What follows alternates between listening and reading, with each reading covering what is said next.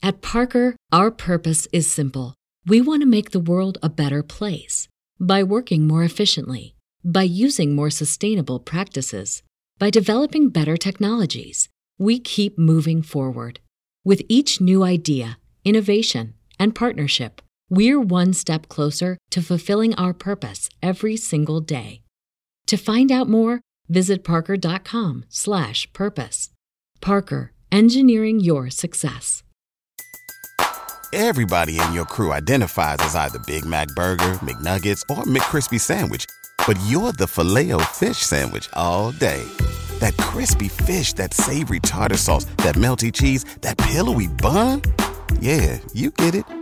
Every time. And if you love the Filet-O-Fish, right now you can catch two of the classics you love for just $6. Limited time only. Price and participation may vary. Cannot be combined with any other offer. Single item at regular price. Ba-da-ba-ba-ba.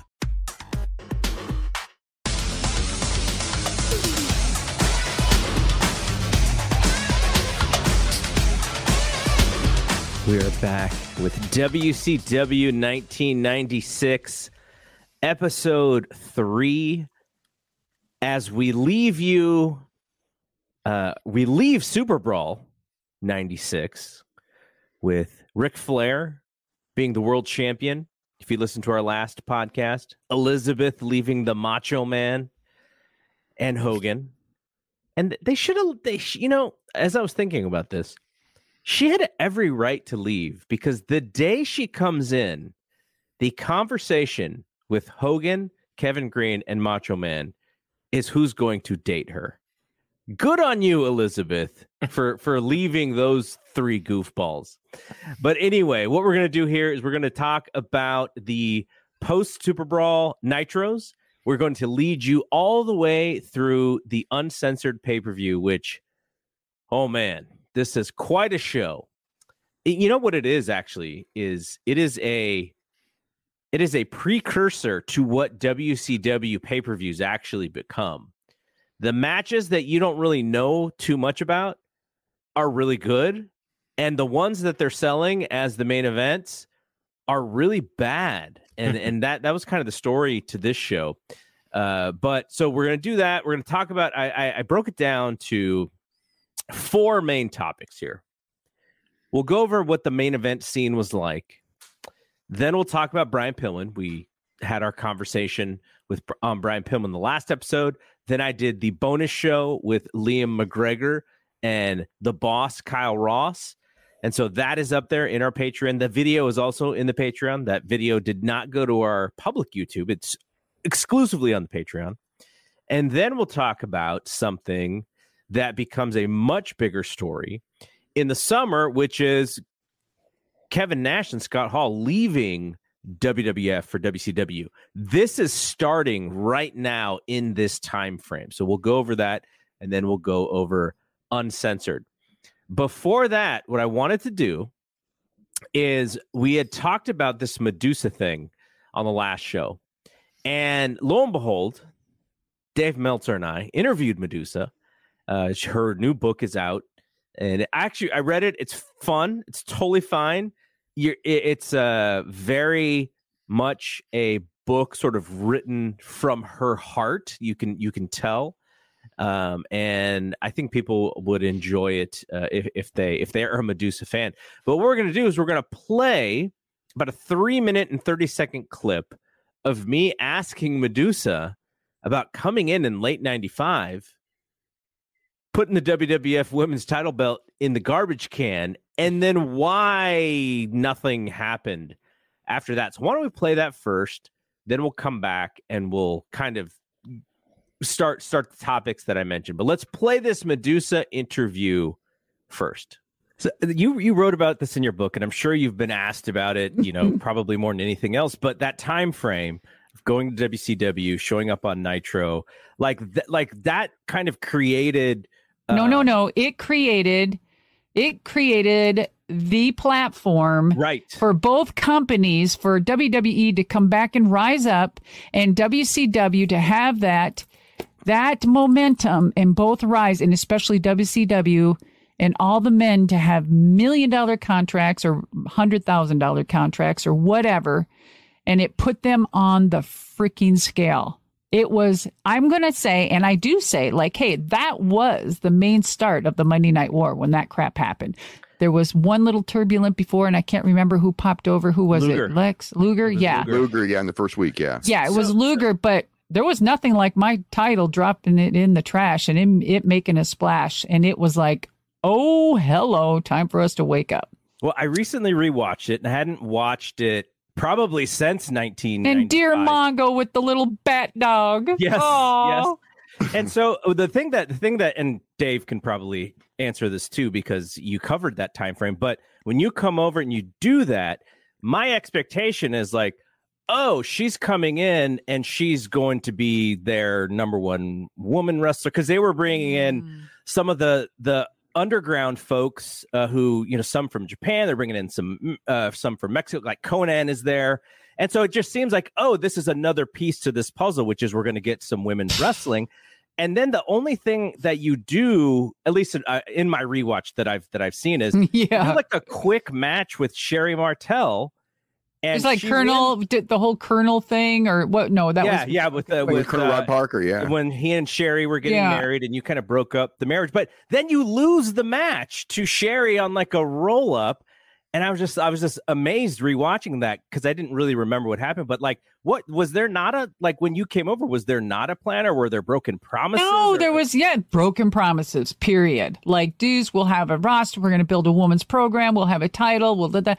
I'm like, yeah, that'll be a reason to come over and just ignite this, because this is where the, you know, big women play, you know, blah, blah, blah, blah. And it was like, what the hell just happened? But somehow they thought they would do the double swerve and push me to start doing these barbecue matches with Oklahoma. And they knew I hated that crap, that whole bra and panty stuff. And dude, anyway. And then it was the evening gowns, and it was just so disrespectful. And I was getting more pissed off by the minute. But I bit my lip, and I did what I had to do in the contract. And, you know, and the whole spiel of the whole thing. And I knew I needed out, and I knew it was a lot of broken promises, and they never gave me the women's title. So there's a few things there probably coming out in book 2. I'm really going to lay it out, because you read the book. You can't put all this stuff in one book.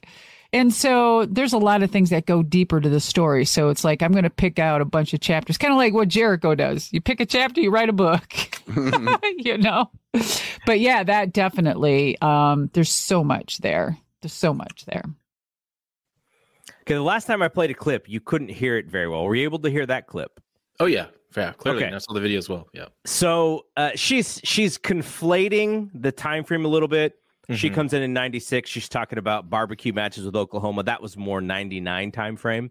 Yeah. But yeah, I mean, she basically said, yeah, you know, Eric promised me stuff and it just never happened. And I was kind of put on the back burner. So I just thought that was very interesting. It was very timely, because I was able to talk to her not too long after we did our first episode, or our second episode. But yeah, I just wanted to play that for folks who may not have heard that on Wrestling Observer Radio, because I thought it was a, you know, pretty lucky opportunity for me to ask her, and you know, very, very strategically asked her, by the way. Didn't say it was for this podcast, but it really was for this podcast.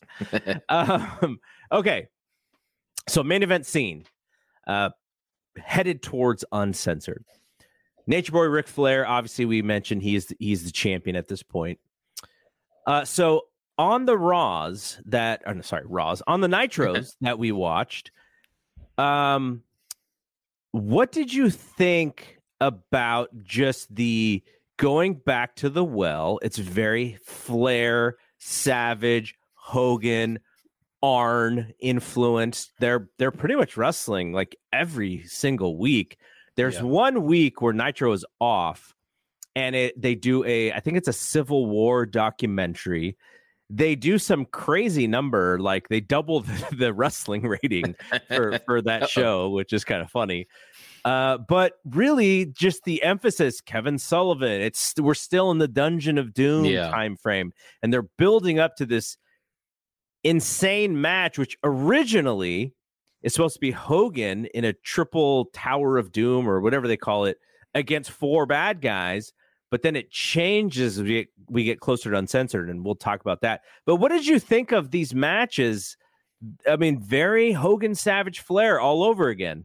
Yeah, and that's who they have, really, right? Like, you think about the top of the card when it comes to heels, like who they have to be replacing a Flair or an Arn Anderson.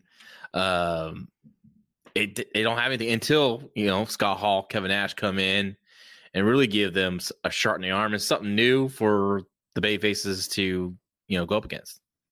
So originally, the main event for Uncensored is going to be Hogan against Loch Ness, Arn Anderson, Ric Flair, and Kevin Sullivan. So this crazy multi-tiered cage match. It was going to be 1 against 4. So not even just a handicap match. It was a 1 against 4 match. I assume Loch Ness was going to be in the bottom of the cage, not on top of the little cage, right? And then, obviously, it was going to be Sting and Luger against the Road Warriors. Mm-hmm. But literally, I think it was after the first week, they pull Loch Ness from this match.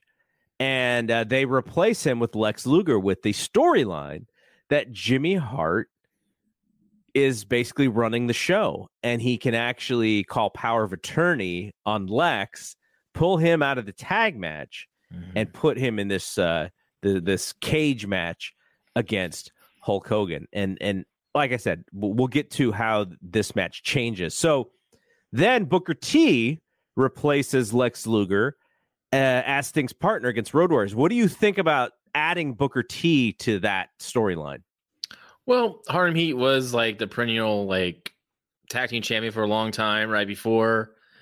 So I think it makes sense for hey, my enemy's your enemy kind of thing, against, So I think it was the idea was Sting's you team with me, you help me out, and then if we win, Harlem Heat gets another title shot versus Sting and Luger, right? That's the carrot that they're dangling. Yeah. So it's beneficial for Booker T and Harlem Heat to go along with this plan here. So originally, it was also supposed to be Sherry against Colonel Rob Parker in the man versus woman match. That gets changed to Medusa. And the reason it was changed is because Sherry was fired because she was supposed to do an angle on the February 12th Nitro where she was supposed to destroy Colonel Rob's Cadillac, but she showed up in no condition to perform. And then Johnny B. Bad was also scheduled to have an I Quit match with Diamond Dallas Page, but Johnny B. Bad's contract is coming up, and they decide to not renew him. And part of this is because he wants guaranteed money.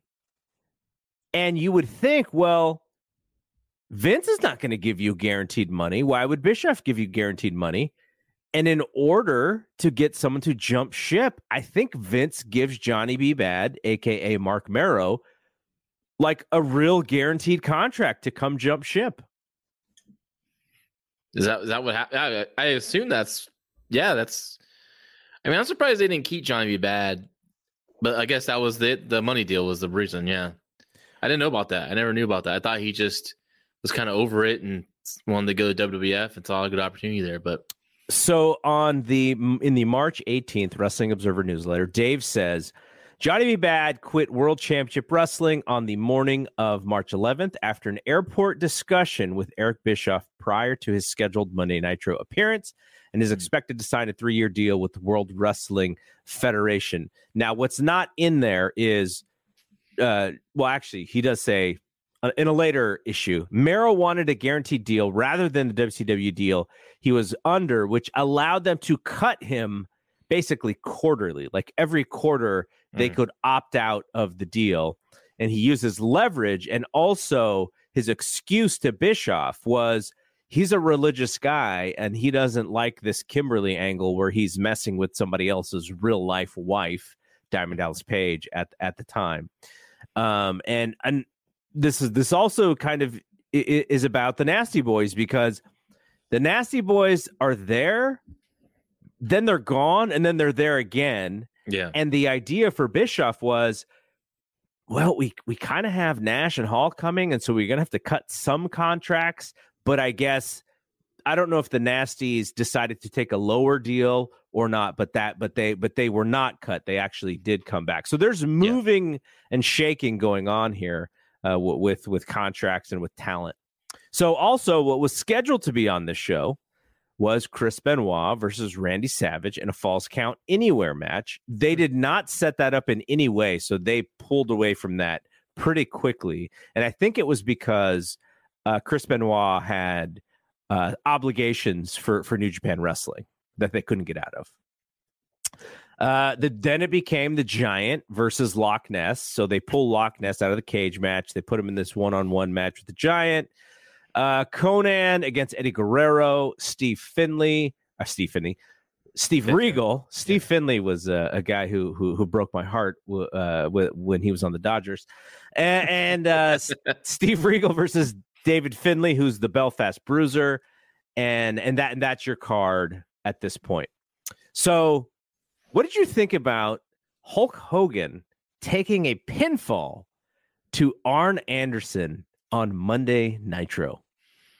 Well, they need to do something. I think it was also, Hogan playing a game, but you also know he's getting that win back, right? But they need to do something to steam up the Horseman / Dungeons and Doom group together going to Uncensored. But yeah, I think Arn was on a 2-win streak or something like that. Yeah, he beats him. He beats him on February 12th, and then he wins the rematch on February 19th.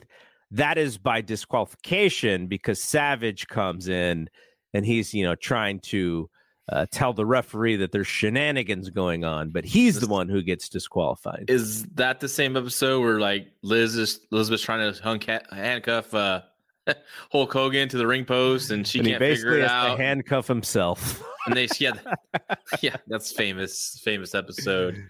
But yeah, I remember being shocked as a kid when that happened. Like, oh my gosh, Arn Anderson beat Hulk Hogan, and even though it was by cheating, he still beat him. And I think Hogan can always say, "Hey, I put over Arn Anderson. He's he's not a top guy, but I still put him over."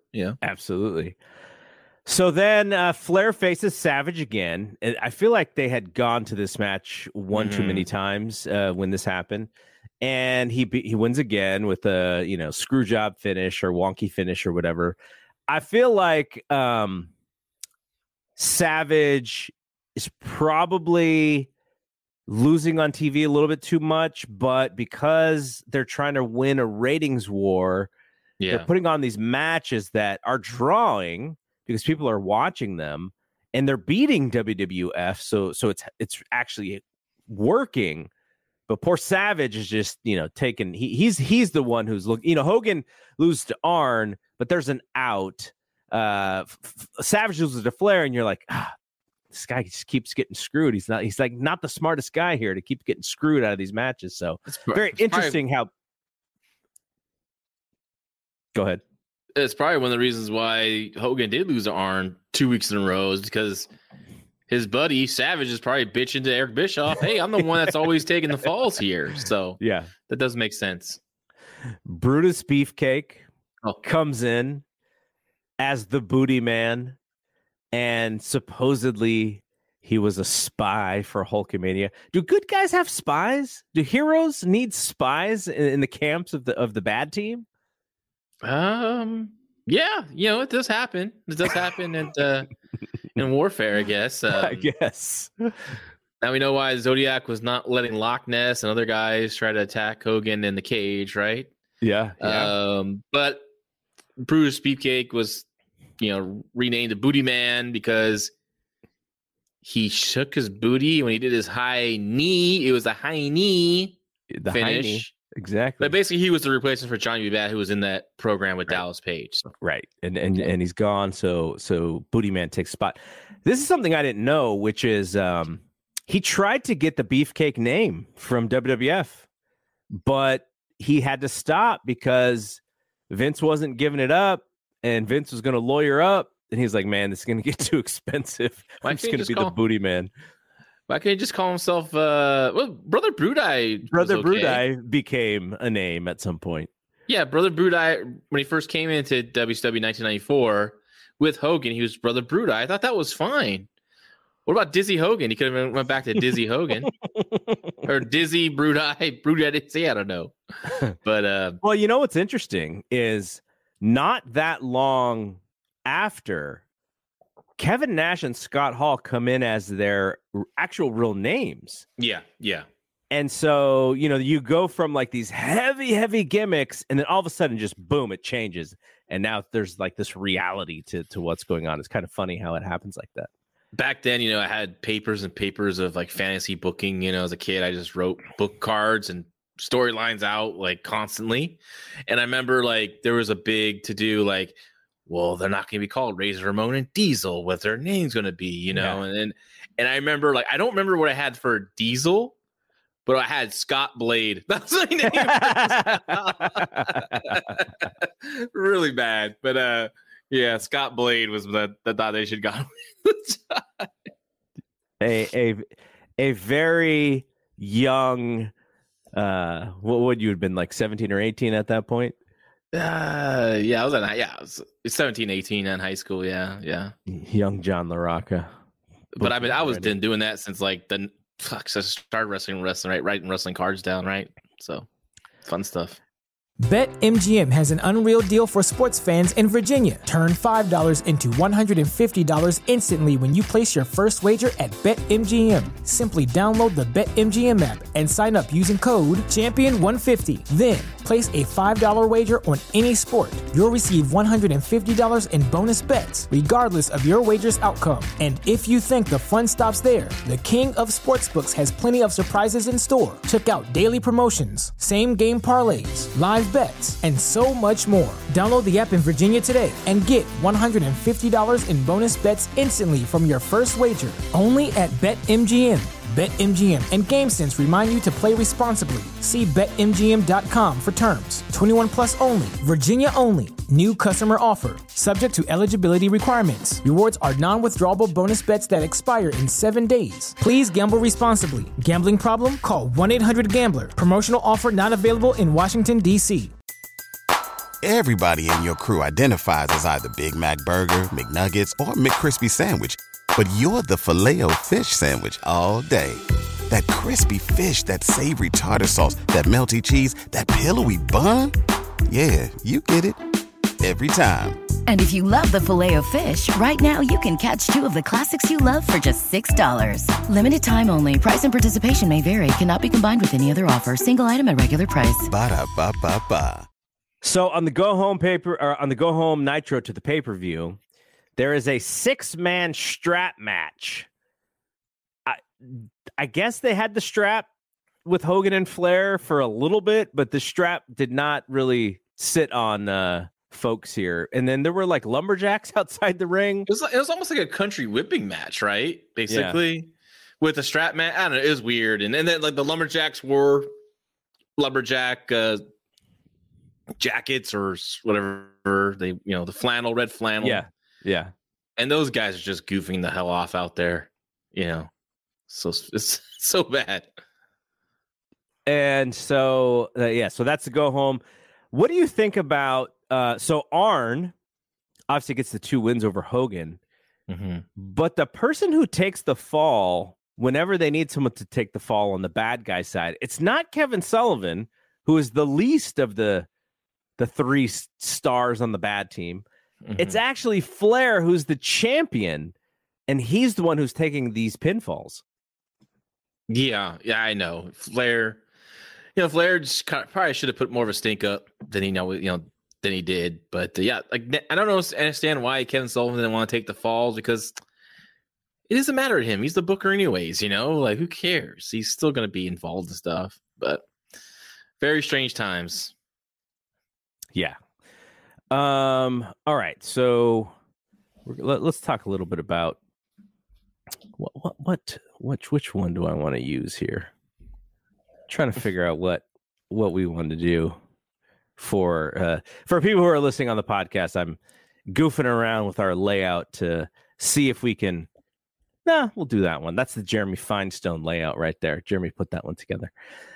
So Dave Meltzer writes, Hogan who has full control of his own programs and is basically the head booker, even though Kevin Sullivan has to handle most of the dirty work, decided, which some believe was due to heavy influencing from Savage, to change the main event at Uncensored from 1-on-4 to 2-on-8 in a 4-decker cage match with rules that still haven't been fully explained.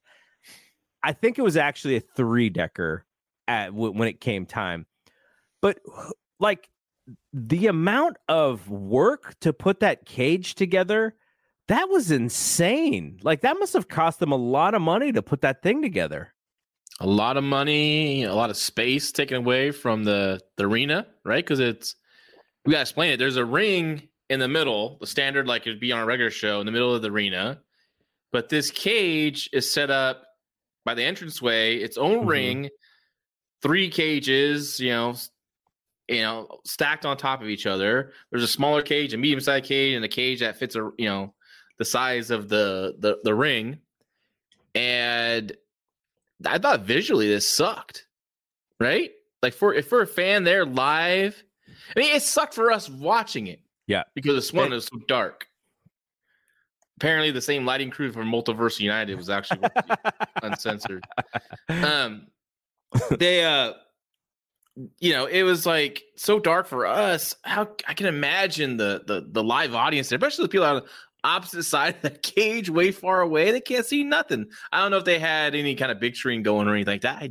I don't think so. They were doing Titantrons back then and whatnot. So, yeah. So Hogan adds 4. Dave calls them 4 oversized heels to the mix here. 3 of whom were Tom Tiny Lister, formerly Zeus, Jeep Swenson, a Southern California Gold's Gym type who had both boxed, where he was once knocked out by a guy skinnier than Greg Gagne, and and wrestled, quote, poorly, and who in Muscle Mags claims to have the largest muscular arms in the world. And One Man Gang, we didn't see One Man Gang in this, so the plans changed for One Man Gang. The final spot will either be taken by Shark or Warlord, so those plans didn't happen. It actually was Ming and the Barbarian, but those guys were barely in the match at all. Yeah, and he just said that Hogan's still living in the 80s with the size thing. Yeah. So also back in the main event mix here a little bit are the Steiner brothers. I was so happy to see these guys back on my television in 1996 WCW. They come out and they have the best match that we'd seen from the Road Warriors since they came back.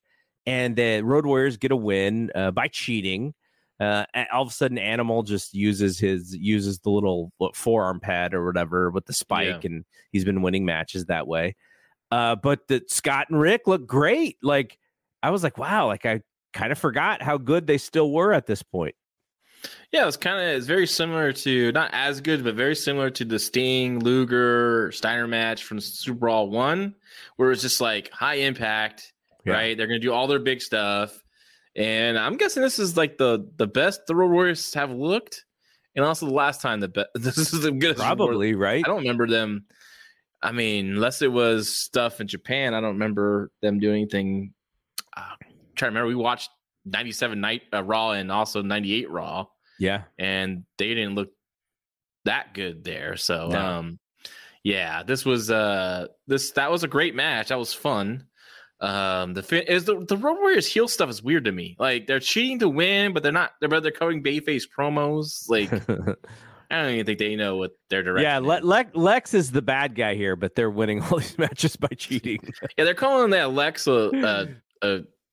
basically a wimp because he doesn't know what a Chicago street fight is, and he's like, yeah, we'll do whatever. Yeah, sure, and Sting's like freaking out because it's a Chicago street fight, and Road Warriors never lose that match. That's Road Warriors never lose. They cheat, but they're cheating here. Just so stupid and weird.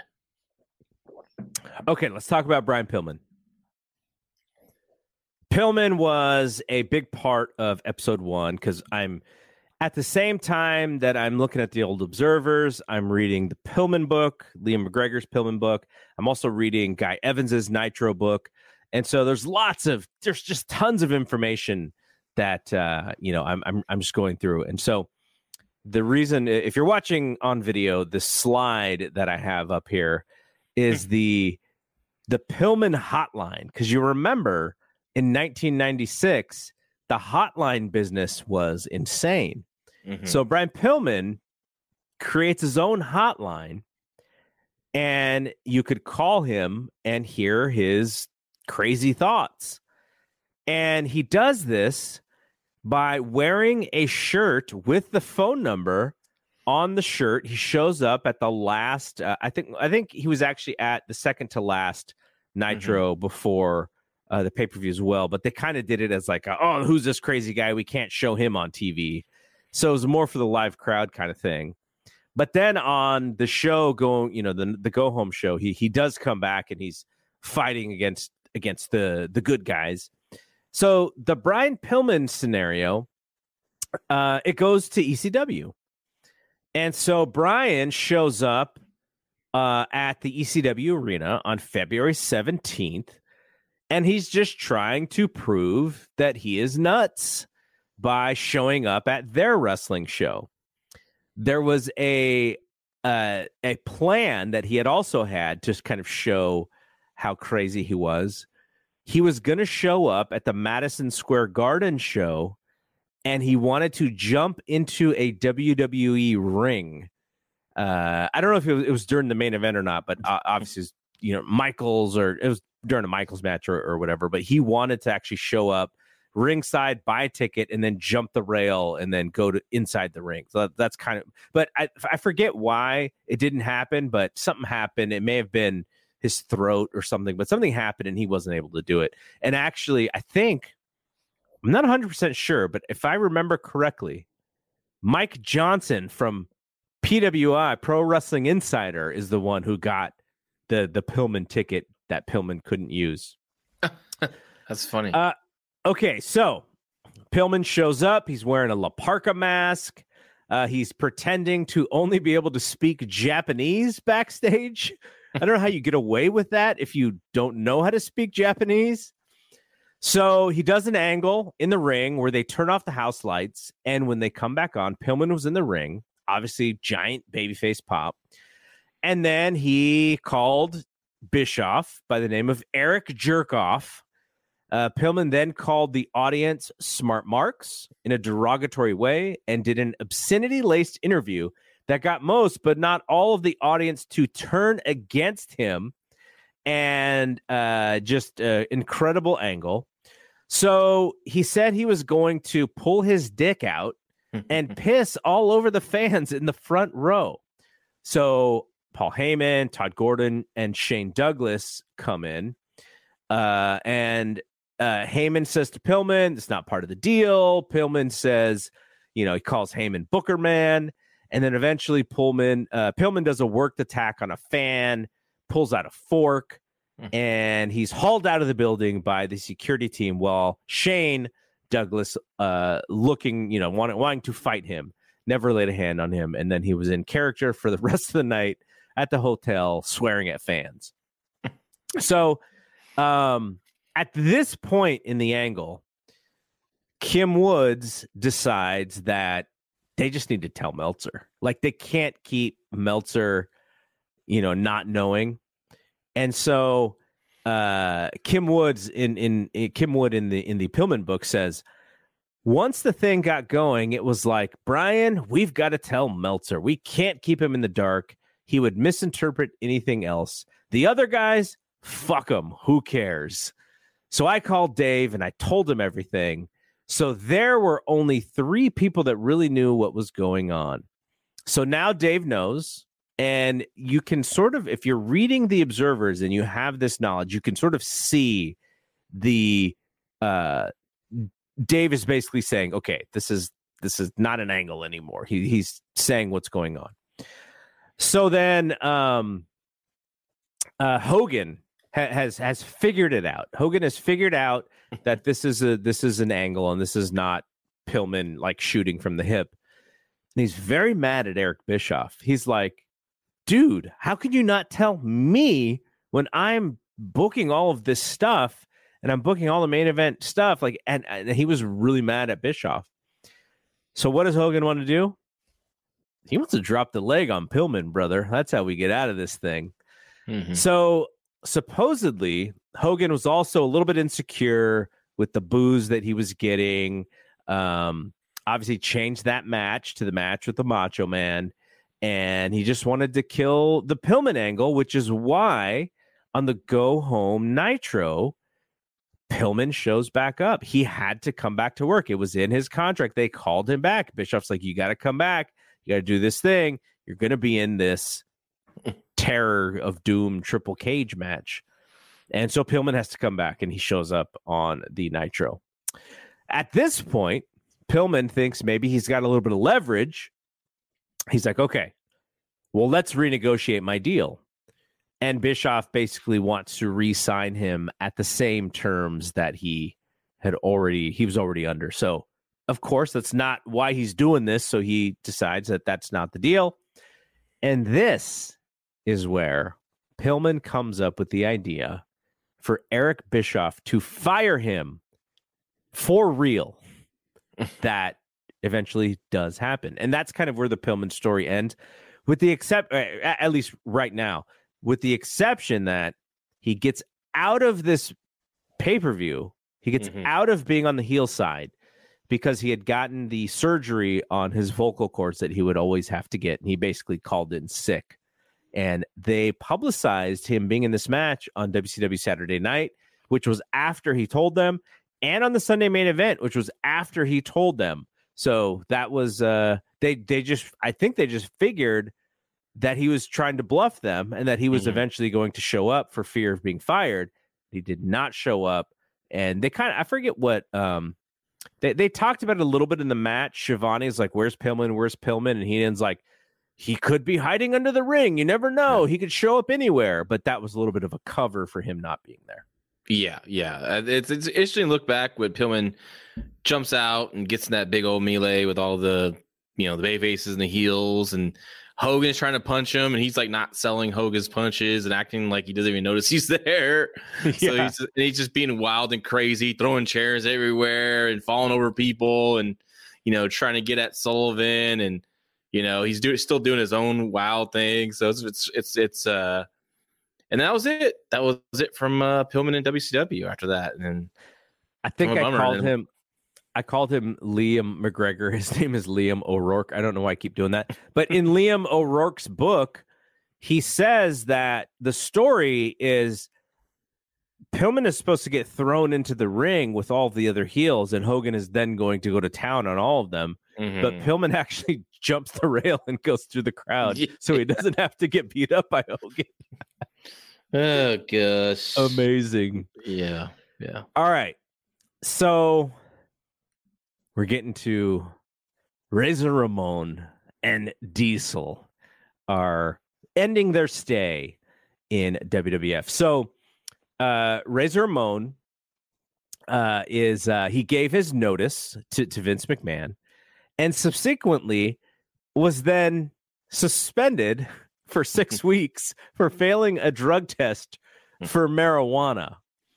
And Vince told Wade Keller at the Pro Wrestling Torch, there's nothing I can do about that coincidence. People will draw their own conclusions. There's nothing I can do about that. I'm a sitting duck.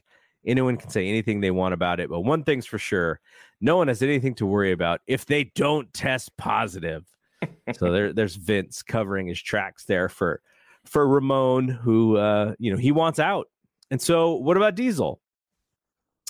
Dave Meltzer writes in the March 4th edition of the Wrestling Observer newsletter. He writes that he writes the Scott Hall thing, and now they have to change the WrestleMania match. It was supposed to be Scott Hall against Goldust, and then they change it to Rowdy Piper. And then Diesel is The other half of the twosome, wildly rumored to be WCW bound, missed the weekend house shows with a degree of controversy somewhat attached. Diesel suffered a combination separated and fractured shoulder apparently early in the In Your House cage match against Bret Hart. The injury may partially or totally explain the poor quality of the match compared to the previous matches the two have had.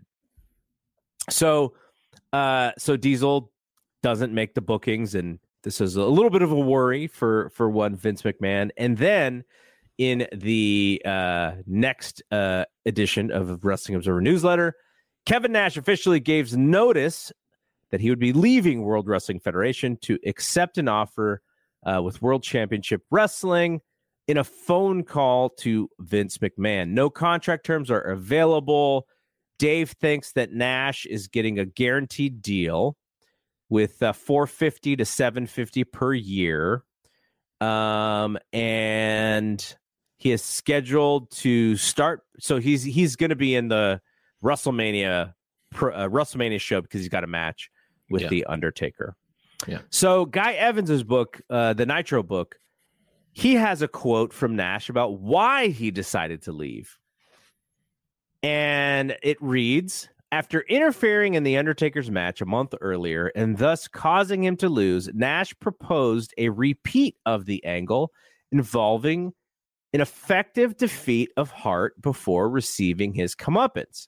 I would powerbomb Bret, basically having him beat, and then Taker comes through the bottom of the ring. He pulls me underneath long enough for Bret to recover, crawl through the ring, and win. So Hart said, no, I'm not doing that. What does that do for me? Nash said, we had a meeting that day, and it was one of the few times I've seen Taker go off. He said, man, it's not always about you, Bret. At the beginning of the day, they said Bret was going to take the finish, but as the day went on, Vince came and said, no, Bret isn't going to take the finish. It isn't needed. So as soon as he heard that, he said, okay, he did the match, busted his ass, and that was the day that he called Eric to say he was coming to WCW. Bret Hart wouldn't take the power bomb, brother. Well, he knew it was coming. Not kidding. No, he didn't, but yeah, man, so much drama then.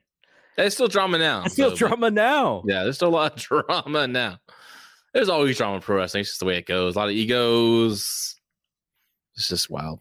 You know what I wonder though when I read that stuff back is Vince has to know with these guys coming up for contract that the easiest way for Eric to catch up or whatever, or to, make a big splash and, these Nitro and Raw is to take his guys, because he wants to take Eric's guys. We know that Johnny B. Bad is coming. So why isn't Vince bending over backwards for Hall and Nash, knowing that if he keeps them on his roster, maybe he doesn't have to push them to the moon, but at least it keeps them away from Eric? Did he just think, what is Eric going to do with these guys? They're already old news on my show. They're not great. Like what is Vince thinking here to just not make sure that these guys stick around? This time, WWE's not doing the best business, and he's already going to be rescinding on the Bret Hart deal soon. So he's probably looking like, hey, I can't even afford to keep these guys, right? And of course, he doesn't think WCW is really going to, he doesn't feel like they're going to beat him for long. It's going to be a short time, but of course, it goes a little longer than he thought. But he was able to, at least was able to light a fire under his belly, and he was able to come back. But I think at the time it's like, well, I can't compete. And also he didn't want to set a precedent at the time. But I think, later on, everyone's doing the guarantee contracts, right? Okay, so let's talk about this Uncensored show. And get a little graphic as we talk about these star ratings here. The graphic is from Kevin Ely of The Boom, who took a I forget where this picture came from, but he put the stars in Dave's hand. So we'll go over the star rating. We'll go over all the matches of this show, and we will talk about John's star rating as it is compared to Big Dave Meltzer's star ratings for Uncensored 1996. If the audio sounds a little bit different, we moved over to Skype. We were using StreamYard for video, but John's audio and video wasn't syncing up properly, so we moved on to Skype. But now let's talk about the Uncensored pay-per-view. And the pre-show was done on a Main Event. So if you were watching WCW Main Event and before the pay-per-view, you got to see the pre-show. But the problem with that for us, if we were on the West Coast, the pre-show would actually be on like head-to-head against the pay-per-view because of the delay in with Pacific time. Like I that's why I was always excited to watch these pre-shows, but then I was like, wow, the pay-per-view is already over. I know what's going on in the pay-per-view, and these pre-show matches are happening on Main Event. It's a little bit of a disconnect for me. I mean, I remember watching it live because I think what they did was, because on the West Coast, the pay-per-view started at 5 o'clock. Main Event normally started at 3 o'clock West Coast time. But I think for pay-per-view days, it started an hour later at 4 o'clock. So I remember watching those live main events before the pay-per-view. So I think they were able to adjust it on that. All right, so Jerry Lynn, Mr. JL, favorite of one La Rocca JL. He upset Dean Malenko in the opener of the pre-show of Main Event. And the winner of this match was to advance in the Cruiserweight tournament, and then get a shot at the U.S. title the next night. For these guys, these guys only go 3 minutes and 20 seconds. Holy cow. I know. They didn't get enough time. A lot of these pre-show matches are kind of rushed, and they're going to give the most of the time to the main event of the pre-show, I guess. And then Hacksaw Jim Duggan beats Bubba Rogers in 3:20 as well, exactly the same amount of time. VK Wall Street comes to ringside with Duggan's 2x4, gives it to Bubba. Bubba and the ref wrestle over 2x4, and Duggan with his tape fist knocks out Bubba for the 3 count to win that match. Dirty Dick Slater, still wrestling in 1996, pins Alex Wright in 155. Alex Wright was distracted by Medusa chasing Colonel Parker around the ring, and it gave Slater the opportunity to hit him with the cowboy boot and score the pin. And then in the main event of the pre-show, the Steiner brothers go to no contest with the Nasty Boys because the Road Warriors interfere. And it sounds like the match was about to get pretty good when the Road Warriors came in and broke up the match and caused the no contest. All right. Conan and Eddie Guerrero start off this show. My thoughts watching this match, and actually watching all of Conan's matches so far, is that I see the charisma.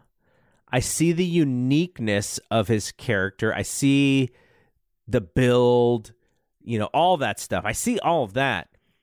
But I can't get over how bad of a wrestler he was. This was Eddie Guerrero, who doesn't really have bad matches. And I just thought that Conan was sloppy, not great, trying to do stuff that he probably couldn't do very well, misplaced stuff. And, Eddie's Eddie, so he's going to do a good job. Finish is Guerrero goes for a Thez press, and he gets hit in the nuts with Conan's head, and he sells it, and then Conan rolls him up for a pin. And so it kind of makes Conan look like a dick, but he is the champ, and he needs to win this match. But what do you think? What do you think about Conan's matches in the early Nitro days? Well, Conan is he's just not a good worker, His strength's never been in ring. At the time in WCW, like I was excited about him coming in, and I think I was at the time caught up in the look, because he has a great look, right? Very muscular build. Before he was bald, he had the dreadlocks that looked pretty cool, the cornrows that look cool. He did a couple flashy things, but he just not a good worker. And in Mexico, he can kind of get away with that kind of stuff. But in the United States, this version of Conan, it just wasn't connecting until he became Dungeon of Doom Cholo Conan, and we're kind of like he gave himself a personality, and he got over that way, but he still wasn't that good either. This match I thought was really bad. Conan was blown up. Eddie was frustrated. You could see the look on his face at the end of it, like, oh God, we're probably all gonna get fired for this one. But yeah, this was just a horrible match.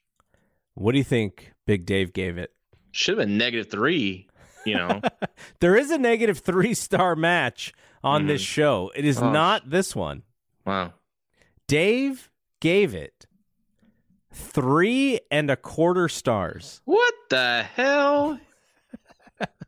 Oh my God. What was he on? I think it's just his style. This is the stuff style of bad watching. Wrestling. That's what he wants to watch. This is what he was watching back then. He was watching. I know he was lucha. close to those guys and very supportive on them on the indies and coming up.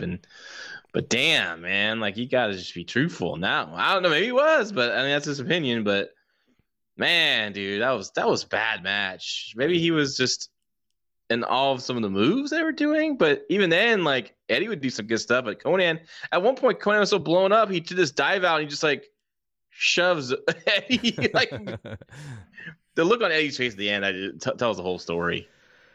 The Belfast Bruiser David Finlay beat Steve Regal via DQ in 1733. I really liked this match. It was stiff. It was brutal. It was a fight. But my thought as I was watching this is, if you're watching Nitro, you have a couple of Belfast Bruiser matches where he looks pretty impressive. Regal may have been in one match, but this is a match where you're selling the idea of these two guys being really good and having great chemistry and knowing each other. But the fans don't really know anything about this, so they just see it as two guys they don't really know having a long-ish match. And even though I liked it, I couldn't imagine what the majority of that audience was thinking at the pay-per-view for this match to go almost 20 minutes. They're reacting to the physicality of it, but for them, they didn't know Belfast Bruiser. Steven Regal they know because he's been in the company since 1993, so they know him, but they don't know. But this match to them is a cold match, even though they did build it up. But it was on the WCW Saturday Night, it was on WCW Main Event, stuff like that, where they set this up mainly. And at the time, a lot of people why watch WCW Saturday Night when it's just a bunch of matches? You watch Nitro, because that's the main show, right? Yeah. Even though at this time, I still watched WCW. I think I've still watched WCW Saturday Night and Main Event, probably for 96, but by 97, I was stopped watching on a regular basis. Yeah, those shows. Yeah, no, for sure. And so, again, I thought it was really good, but it was just probably 5 minutes too long for that audience. And you know what?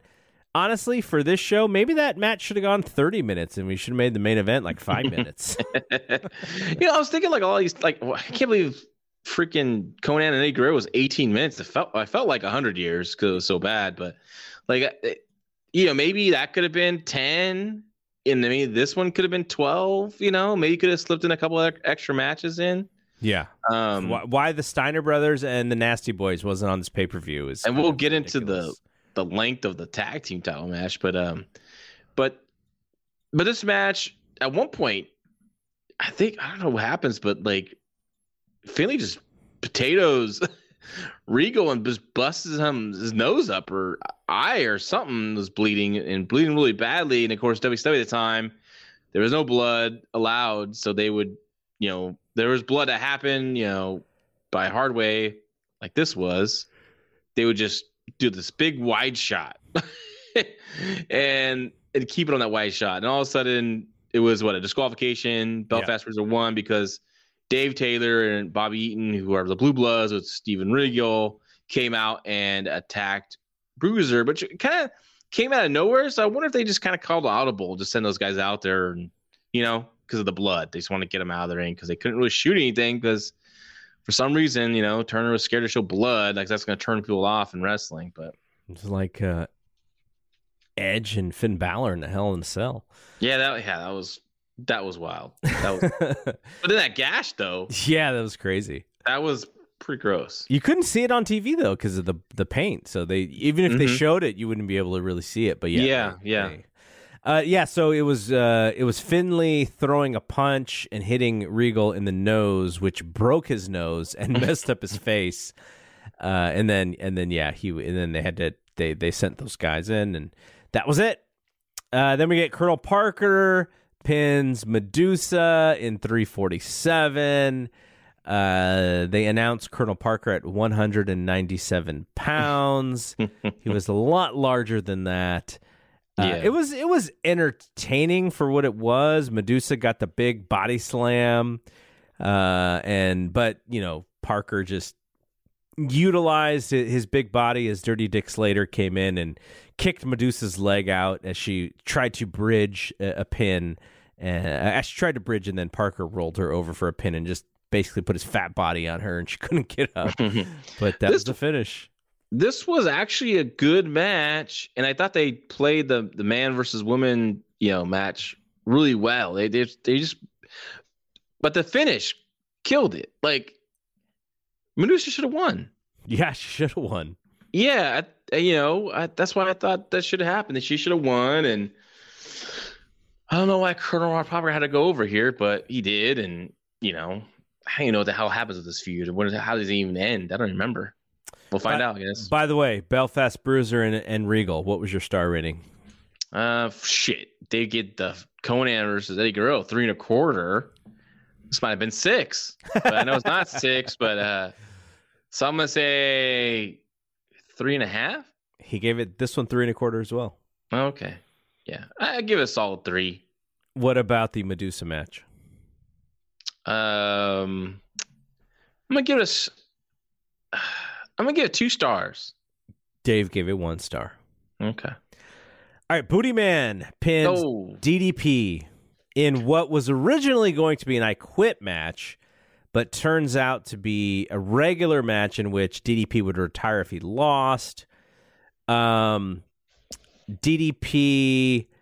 as the finish came, he goes and Kimberly goes on the apron, and he just gives her a giant kiss, and she slaps him, and then the Booty Man hits the high knee.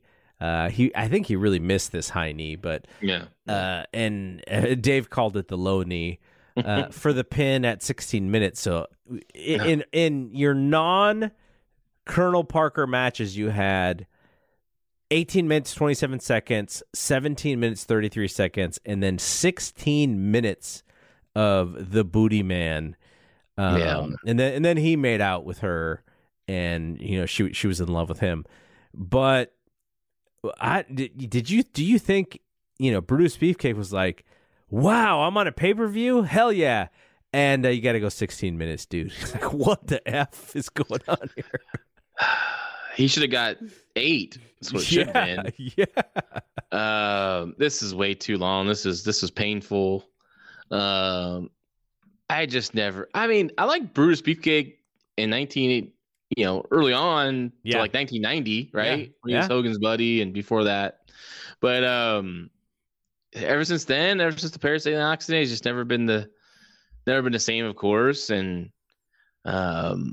this match, I gave the shoot. Honestly, I thought Colonel Parker and Medusa was a lot better. I'm gonna give this one. Dave.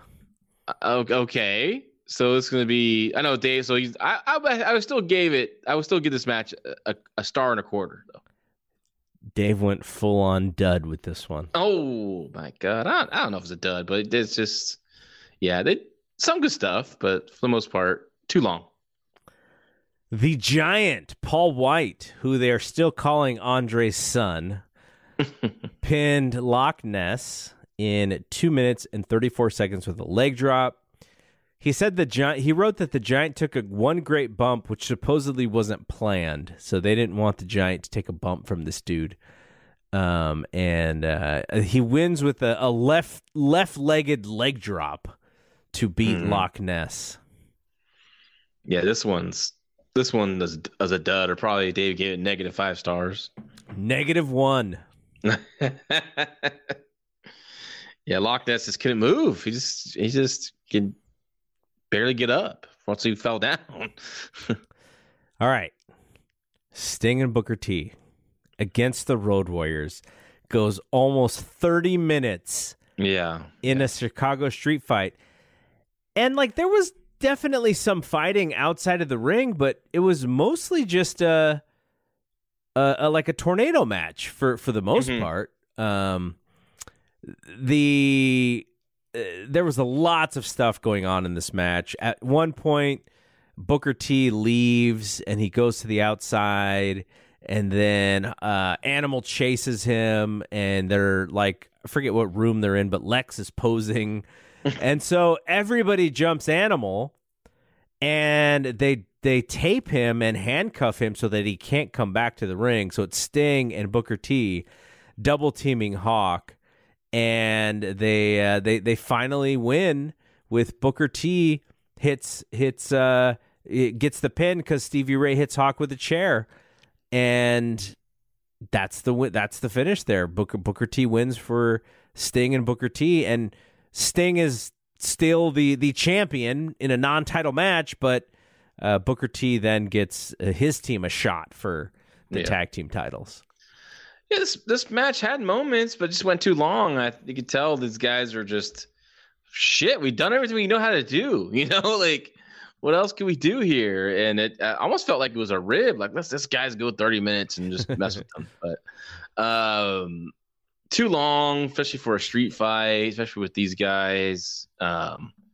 Just big dudes going that long, and it's not like like you said, it's a tornado match, right? There's no tags, there's no time for guys to kind of get their win and get back out there again. Though that Sting did a good job, and there were some like fun moments, and people would get up when Sting got fired up. But yeah, it went too long. As long as it kept going, that people started getting started just kind of getting falling out of it, and just.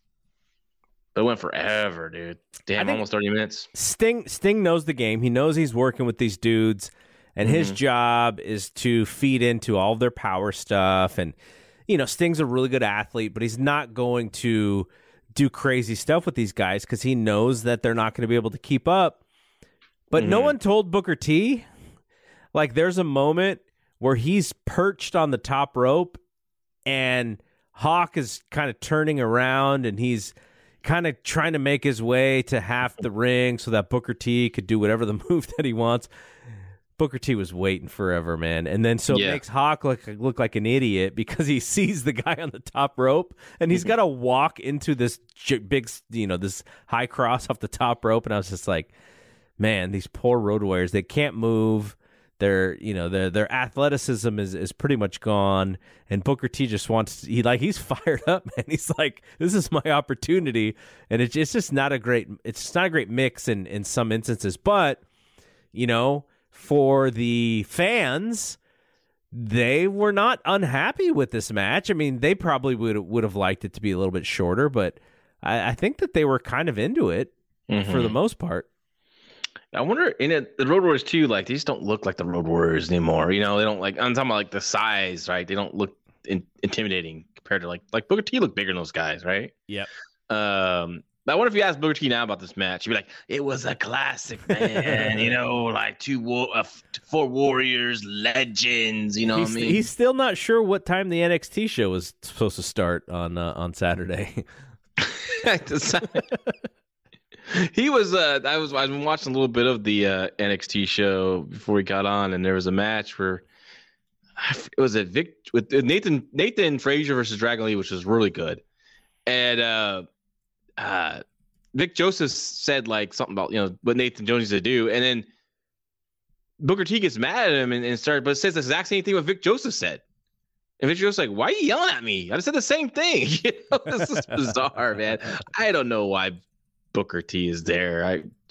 Get Wade Barrett back to NXT and put Pat McAfee back on SmackDown. Come on. Matt McAfee is too rich. I know. He is too he's got too many people who want him for him to go back to pro wrestling. Yeah. That dude is on the he's on a what do you call it? He's on a pathway to stardom. He's already a star, but yeah. But I agree with you. I don't like when Booker T, when they brought him in, I was like, God, you have all of these people you could bring in and give a shot, and you keep going back to the guy who doesn't pay attention, has no idea what's going on in wrestling, and is just there because he has a name. They had Nigel there. Yeah. Now Nigel's in ROH. And I thought he did a poor job on ROH. Like I didn't watch it. I did. And he was fine, but I thought he tried to heal it up way too much. Unlike NXT UK, where he was more of a subtle heel, which I like. Right. All right, main event time. Hulk Hogan and Randy Savage versus Ming, the Barbarian, Ric Flair, Arn Anderson, Kevin Sullivan, Lex Luger, Z Gangsta, and the Ultimate Solution. This match went 25 minutes. I don't even like this. This is even hard to describe because I don't even know what the rules were. What were the reason for all the towers? Originally Hogan was supposed to go through the stages, right? Conquer one guy, and once he conquers that guy, moves to the next cage, and then so on. But I think that was the original plan. So they kept with it, but the idea, I think the story, they changed it to where Hogan and Savage have to get through one cage, go down the little trap door to the next cage, and if they try to get through that cage, get down to the bottom. And they get to the bottom, they got to contend with these giants. I think that was I just kept thinking, like, they show the entrance with all the heels coming out. You see Ric Flair and Arn Anderson together. And they just said, what is our careers have come to this shit? Right? Like, we're climbing up ladders to go to the top of this 3-story. Now I'm going to be in this little cage at the top here. My goodness. So there was some comedic value in this match, and it came mostly from Lex Luger. Lex Luger would yell at the top of his lungs if he took a punch, if he took a clothesline, if he took a bump. He would yell the same scream. There was a moment where Hogan hit him with a duffel bag or a backpack. I wasn't exactly sure which one it was. And Tony Schiavone asked Bobby Heenan, what did he hit him with? Bobby Heenan said he hit him with a, what did he say? So it was a bucket with tools in it. I was like, brother, I don't know what you're seeing. This was like a soft-ass backpack that Hogan hit. And Luger yelled and screamed like he got, like every other shot. So I was a big fan of Lex Luger overselling his ass off and screaming, knowing that this is pretty much a joke match. Mm-hmm. When they were on the second tower, mm-hmm. and you could tell Arn Anderson was like, okay, if we fall on this thing, are we going through the bottom of this? Like, he was so unsure mm-hmm. of the footing. And, it was only 2 years later where Foley goes through the entire cage, right? So he had every right to be worried that he was going to go through this thing. And the second tier was Ric Flair, Arn Anderson, Lex Luger, right? Yeah. Yeah. At one point, Hogan goes to either whip Luger into the cage, but then Hogan or Luger thought he's getting whipped in the cage, but Hogan didn't. So Luger at one point just runs and rams himself in the cage. He just does a sprint. Well, okay. So what about the finish, which is Luger is holding Savage. Flair is holding Savage, and Luger had a black glove, and Luger is about to punch Savage. He pumps his right fist. Savage moves. It was like a fake, and then Luger still punches Flair right in the face. I see. I know. I didn't understand either, and because Luger soon becomes a babyface, full-fledged, right? I don't remember, and I'm not watching forward, so I don't mean either. But I think well, he obviously does because he's part of Team WCW and all that stuff. So. Right. So I'm guessing that was like him turning against the Dungeon of Doom in a way. We'll definitely see it. We'll see. Yeah, we'll find out. Yeah. Or Luger's timing is just really bad, but he's still one of my favorite wrestlers of all time. And you know what? He should not have been in this match. Damn it. We should have got that Chris Benoit versus Randy Savage all Scout Anywhere. Luger should have been that tag team match. Yeah. Damn it. Hogan should have had to go through the damn tears. My goodness. He should have. He definitely should have. And that would have been a better show for sure. But yeah, so that's how the show ends. So even worse. Well, the frying pans. You get okay. The frying pan. Brother Brudai brings in frying pans so these guys can smack Z Gangsta and Jeep Swenson in their heads with these pans. ECW influencer. so when Flair gets hit with this black glove from Luger, Hogan goes, "Let's get out of here, brother," and he starts walking away. And Savage starts walking away, and Savage there's an epiphany. He's like, "Wait. We have to pin Rick so that we can win this match." So he races back as he's leaving the ring, and Rick's just laying there for 10 seconds, knocked out. And he finally covers Rick to win the match, and this show is thankfully over. Shit, what a disaster this show was. And then that graphic that you showed earlier of the Uncensored pay-per-view, is Chief Swenson wearing his Bane gear from Batman movie that he was in? Because he was Bane in Batman versus what, Clooney or Val Kilmer one, whatever one that was. Yeah. I think it was the Clooney one, wasn't it? Yeah, I think so. And he was Bane, and that looks like the Bane mask he wore. So they're using a Warner Brothers picture on there. So what year would that movie have been? Ah, shoot, early 90s. Is it Batman Forever? Well, there was Batman Forever, which may have been Kilmer. Batman and Robin was Clooney? I don't remember. But yeah, he's got the giant mask on in the picture for Uncensored. Yeah, I don't think he's in this one. That's Two-Face. I think it's Batman and Robin. You're right, Batman and Robin, because I don't think he's in the one with Jim Carrey's Batman Forever with yeah, it has to be. I don't even know. God. Hold on, I'm almost there. Bane. Yeah, Bane is in Batman and Robin.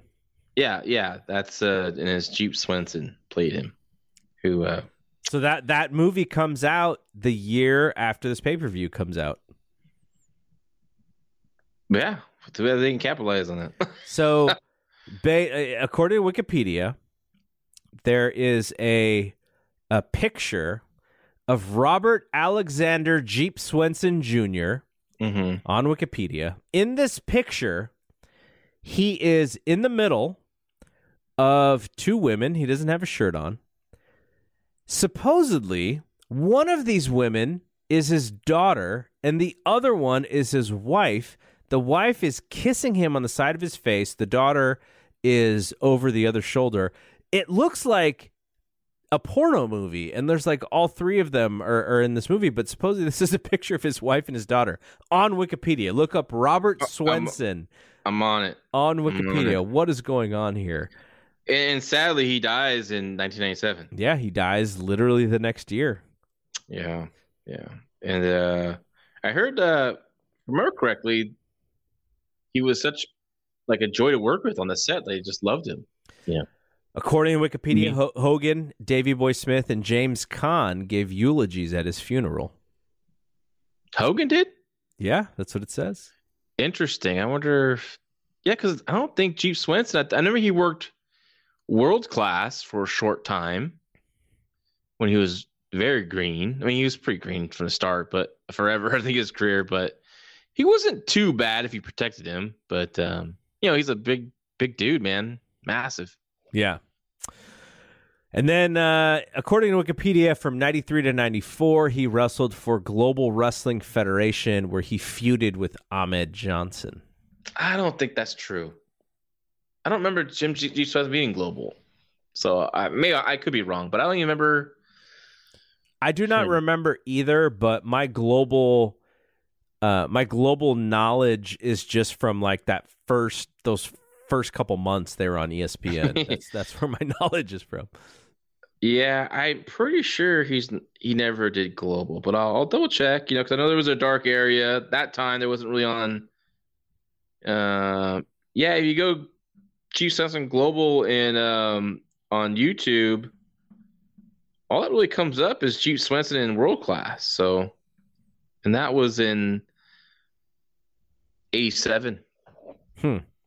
Yeah. And then the one other note here is that he was in No Holds Barred as a pit fighter. So probably in the background somewhere. And I see he did a boxing match. He was 2-0 here. Came up on this video. Third fight was stopped in round 1 after he was knocked down twice by Frankie Garcia. That must have been the guy who Dave said was skinnier than Greg Gagne. You know what, though? I know Dave says that, but Gagne was a badass, though. He didn't look like much, but he was a badass, Yeah, he was just talking about the lack of musculature on his body. Mm-hmm. All right, we are done here with this one, and next in line for the shows that we're going to do is Slamboree is next. So that is not until mid-May. So we will catch up with all of our Nitros, and then we will be back to talk about Slamboree. And I think this is a good thing because I literally have no idea what's on this card. And that means that I'm going to be very surprised as we go through this Slamboree card because I know what's on the Bash at the Beach. I think I know what's on Great American Bash, but I don't know what's on Slamboree here for mid-May. I know most of these matches. There's some good matches on the show. It's better than Uncensored, thank goodness. Thank goodness. All right. Yeah. All right. So John and I will be back in a few weeks, in about a little bit over a month, with the Slamboree report, which means that we'll have several weeks of Nitros to recap, and there's going to be more of the story of Holland Nash heading over to WCW. There will be more Brian Pillman stuff, not necessarily related to WCW as much as just how he finagles his way out of WCW. But we'll be back. So thanks for checking us out. Hopefully you're enjoying rewatching WCW Nitro 1996 like we are, and the pay-per-view. So for John, I'm Double G. See you when we see you. Peace out. Everybody in your crew identifies as either Big Mac Burger, McNuggets, or McCrispy Sandwich. But you're the Filet-O-Fish Sandwich all day. That crispy fish, that savory tartar sauce, that melty cheese, that pillowy bun. Yeah, you get it. Every time. And if you love the Filet-O-Fish, right now you can catch 2 of the classics you love for just $6. Limited time only. Price and participation may vary. Cannot be combined with any other offer. Single item at regular price. Ba-da-ba-ba-ba.